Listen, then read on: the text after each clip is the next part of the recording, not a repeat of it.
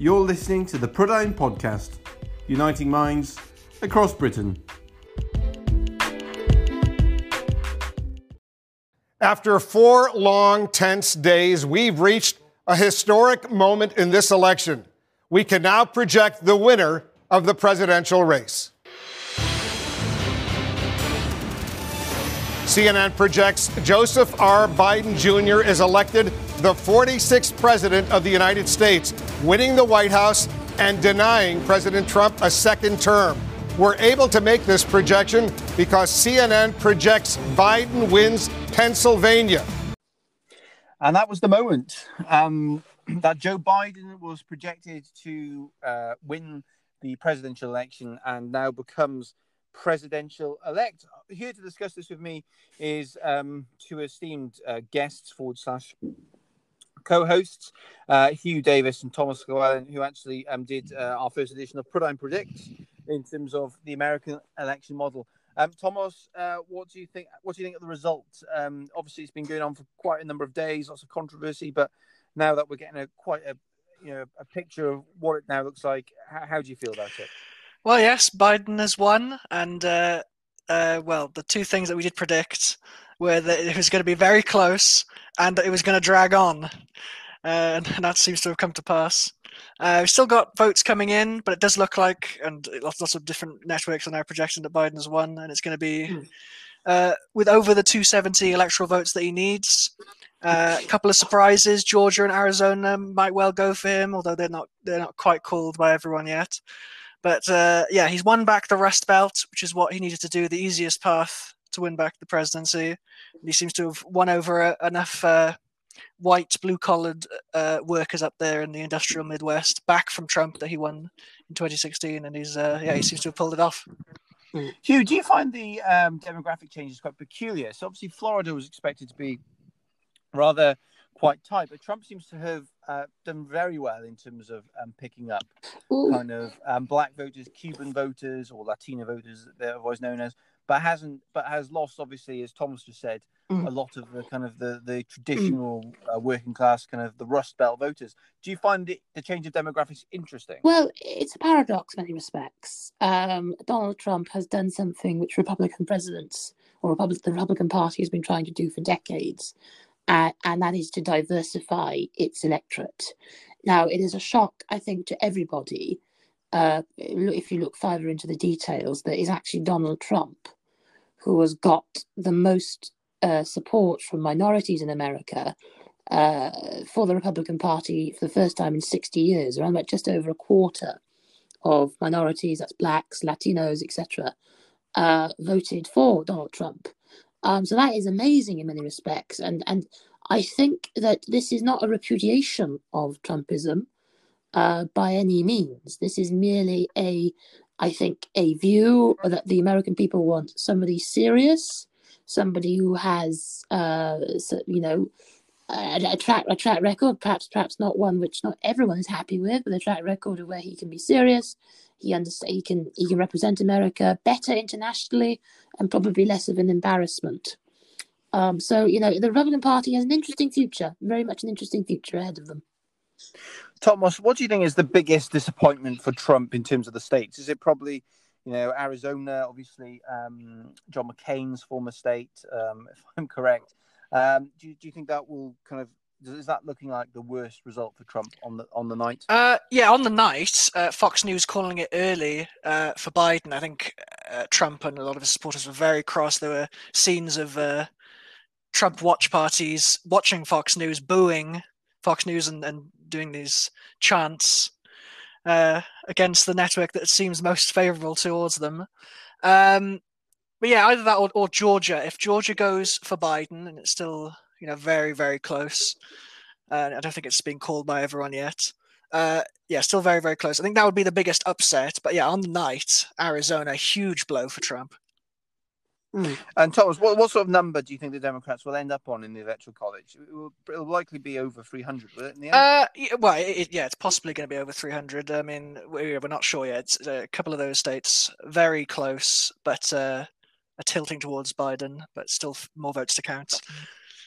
Mm-hmm. Hugh, what do you kind of make of the last few days, how it's panned out? And I know we kind of. Do you think Trump has behaved as you kind of expected, or do you think it's even kind of got even worse than we kind of could have possibly expected? I mean, no one could be surprised. All these accusations of electoral fraud, which has not been based on any real evidence.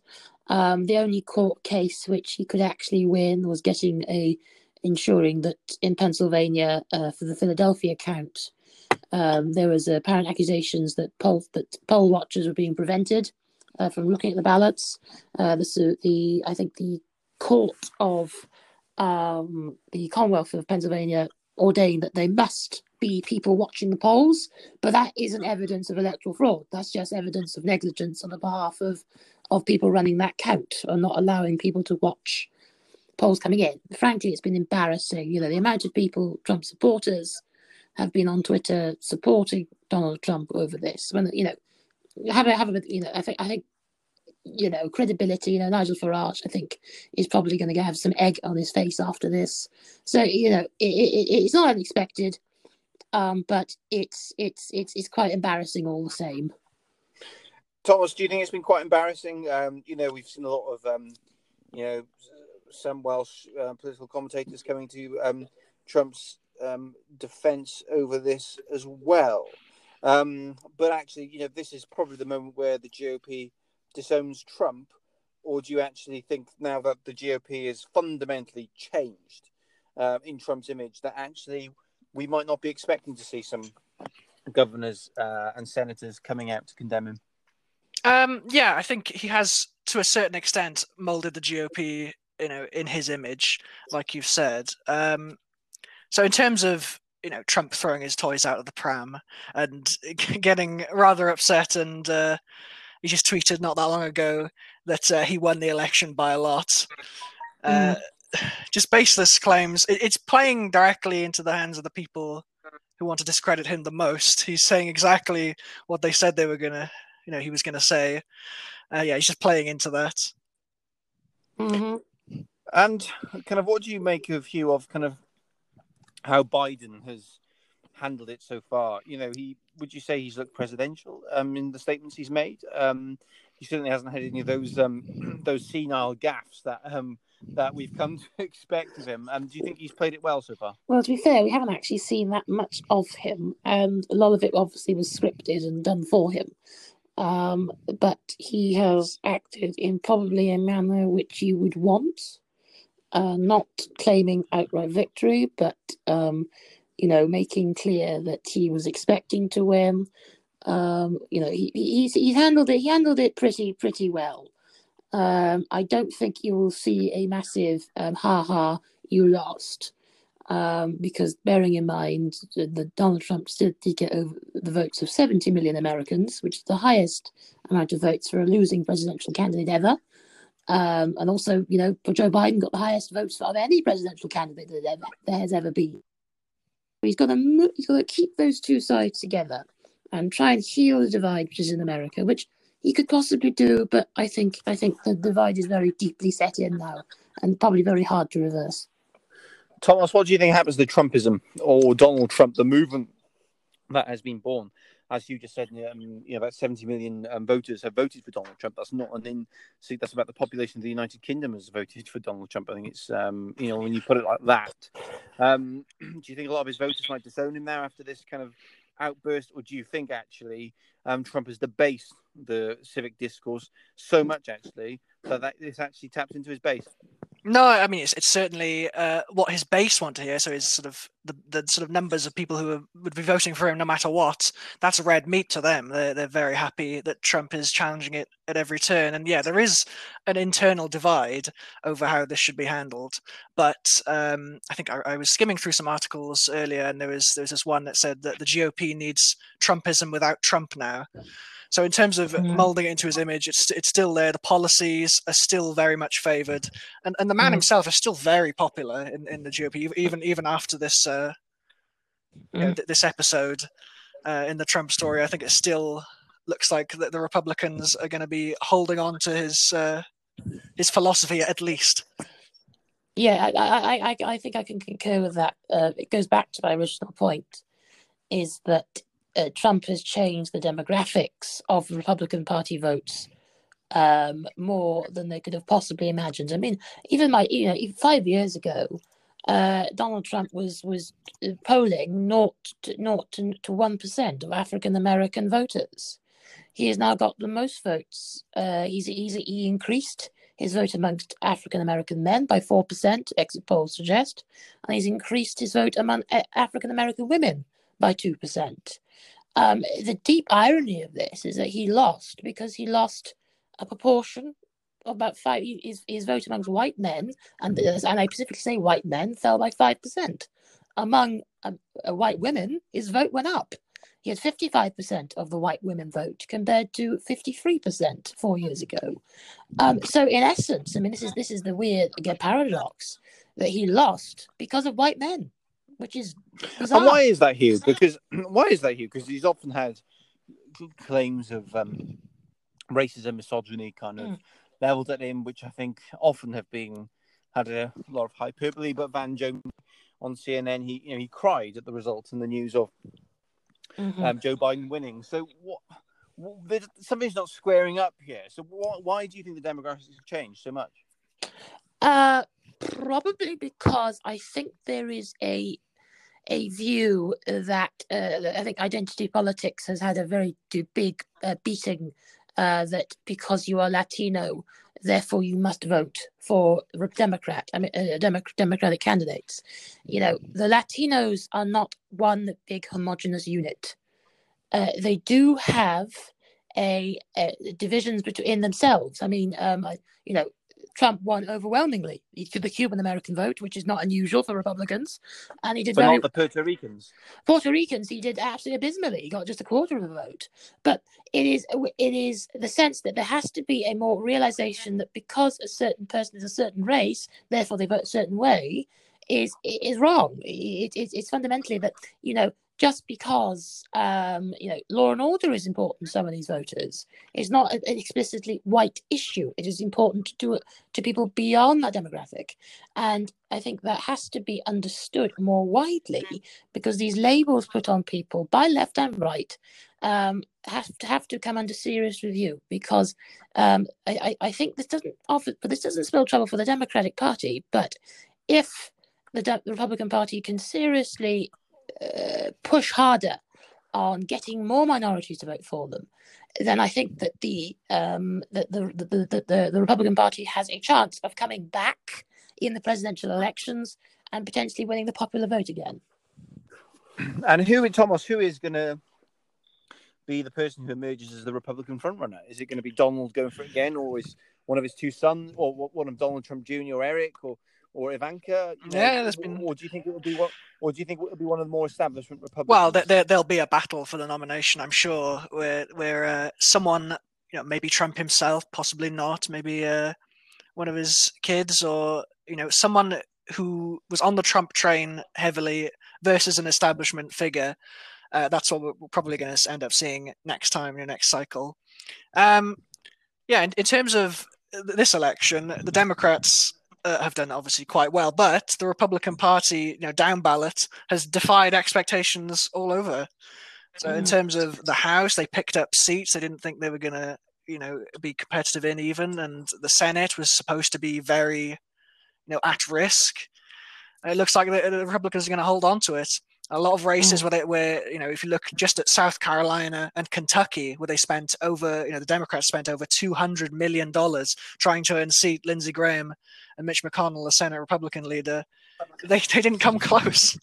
And Thomas, explain to our listeners who don't really understand that, how have we ended up in a situation where Republicans have kept hold of the Senate but lost the presidency? Have there been state discrepancies? Can you just explain? It's a mixture of state discrepancies and the fact that in terms of America, they have a 100-seat Senate where each state has 2 senators.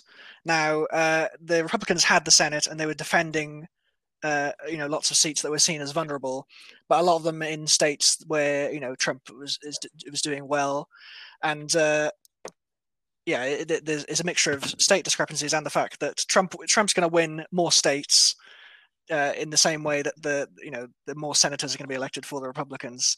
It's quite an odd system. It might seem archaic to some listeners, but yeah, they're a constitutional republic. It's different. Every state wants their say, and in the Senate, each state, no matter there are huge population discrepancies between like Wyoming and California, they each have 2 senators. That's how that works. And Hugh, a bad night for the pollsters. Mm-hmm. Bad night for the pollsters, Hugh.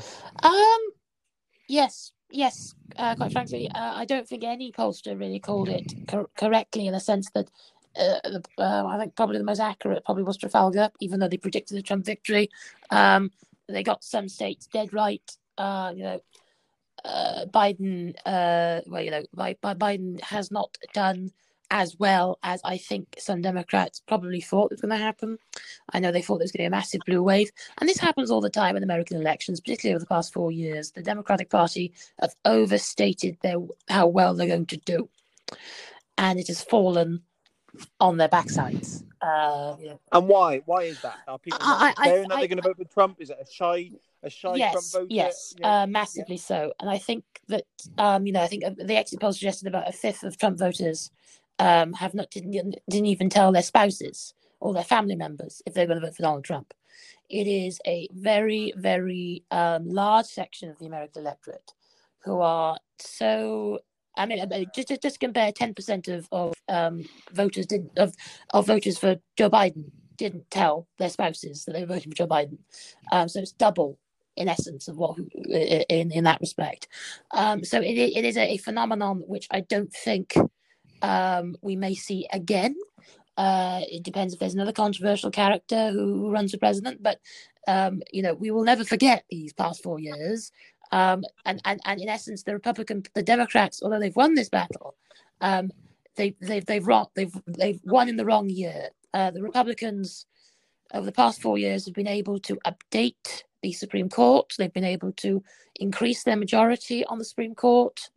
The fundamental issue was that going forward is that there was, I know there's been over the years debates that American conservatism was dead, but in many respects it is very well alive, and it thanks to these past 4 years it's been kept alive. And Thomas, it's not a disaster for conservatives, is it? With a Republican, the worst successes of Biden's kind of policy platform cannot be implemented, as you just said, the Supreme Court. And actually, because Biden won't be able to get much done, actually he can't deliver on his promises. So actually, it lends itself that 2024 might be a good year for the Republicans. Is that how you see it? Yeah, I think that certainly looks likely. Yeah, Biden's going to struggle to get anything done. I mean, some people would call it, it's going to be a lame duck presidency.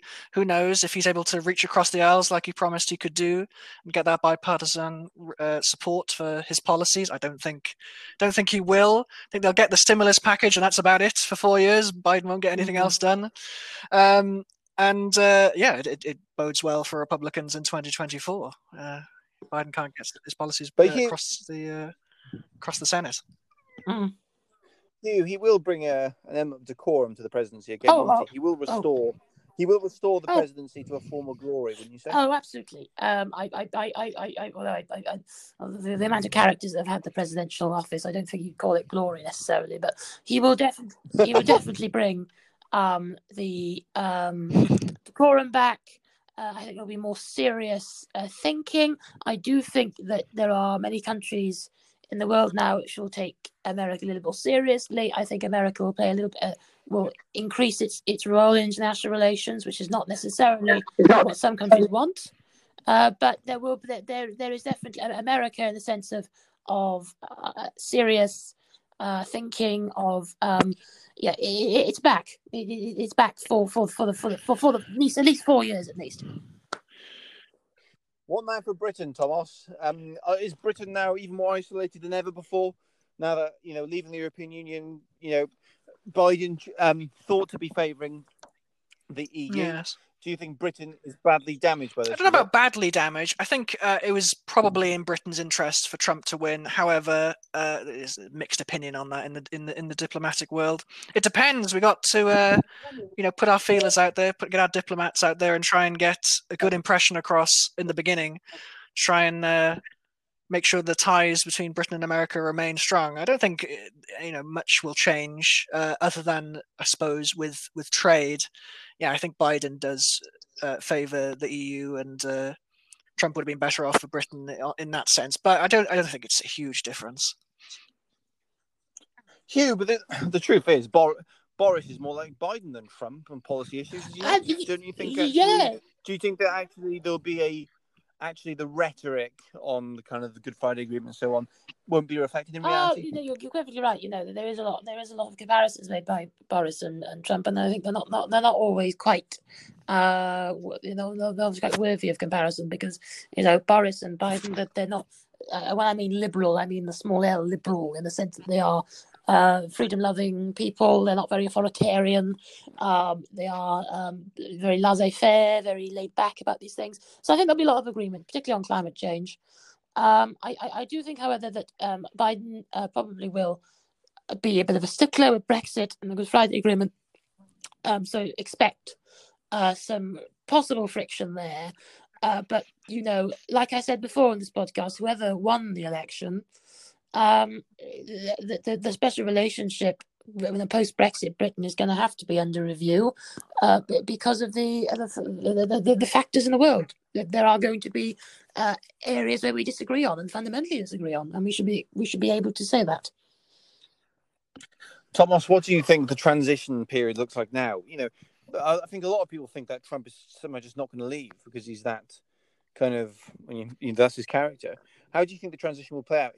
Can there be a situation where he just decides not to leave the White House? Kind of, how will this play if he out? does that, I mean, that's completely unprecedented. It's never happened before, has it? But in terms of the transition period, I think it's going to be the messiest one maybe ever. But I think Trump will go in the end. I don't think he's going to dig his heels in, but not be dragged out kicking and screaming. He will walk when the time comes. He'll pick an opportunity. There's going to be recounts, and there's going to be some court battles. We've already had some like the one in Pennsylvania favoring Trump, one in Nevada that he's just dropped. But yeah, it's going to be dragged out. It's going to be a bit messy, especially compared with the usual transitions. But there's going to be a peaceful transition, maybe later than it needs to be. Yeah. Well, I on that, I expect him to not turn up to the inauguration. I'm fully expecting him to boycott it, because that's just something he would do. That would be completely. That would be extraordinary. It has happened before in American history. I can't remember off the top of my head, but it has happened. Not in the living memory. Although there was obviously when Lyndon B. Johnson became president in '63. Obviously the JFK wasn't there to see it because of obvious reasons. But they're That's unfortunate. Yes, it was. But in living modern memory, there's no sitting president who has not been there to see their opponent or successor take over. So yeah, it will be quite fascinating to see how Trump reacts. I mean, I think he's starting to accept these last in the 7 stages of madness. I think acceptance is one of them, and I think it was madness or loss. I can't remember now, but he's accepting it. I think he's playing golf at the moment in Loudoun County in Virginia, which to boast that he lost by 2 to 1. But yeah, it's I think he will accept it, but I think this is not the last we'll hear from him. Well, his most recent tweet begs to differ. He tweeted 3 hours ago in all caps, "I won this election, by a lot!" ! Yeah. Well, and final thoughts, I guess. What do you think about big tech? Kind of Twitter kind of issuing disclaimers under Trump's tweets.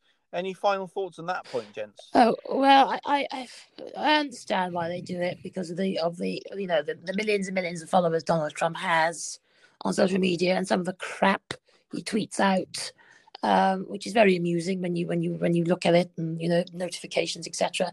Although the screw I wish Twitter had this rule for every single idiot who tweeted. And actually fine-combed it as well, because Twitter would be a better place for it if they had the same sort of attention on, I think I think it was the former Prime Minister of Malaysia tweeted something out about how he was pleased about the terrorist attacks in France. Where was the scrutiny there? Yeah. Quite rightly, Donald Trump has his tweets with a little asterisk next to them. But I think Twitter needs to be more. He needs to do more in that respect, to everyone, not just to Donald Trump.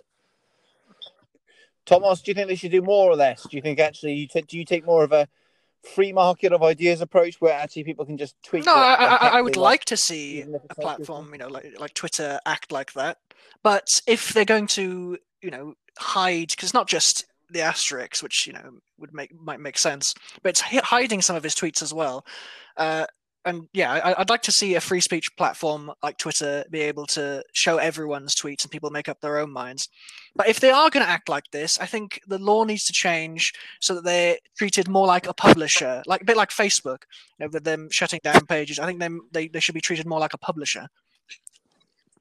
Mm-hmm. Brilliant. Well, thank you ever so much for coming on the podcast as ever, gentlemen. What an extraordinary week of politics has been over the pond, and I certainly haven't got any sleep, and I'm sure many of our listeners won't have either. But thanks for dialing in, and we will see you on the next episode. Thank you.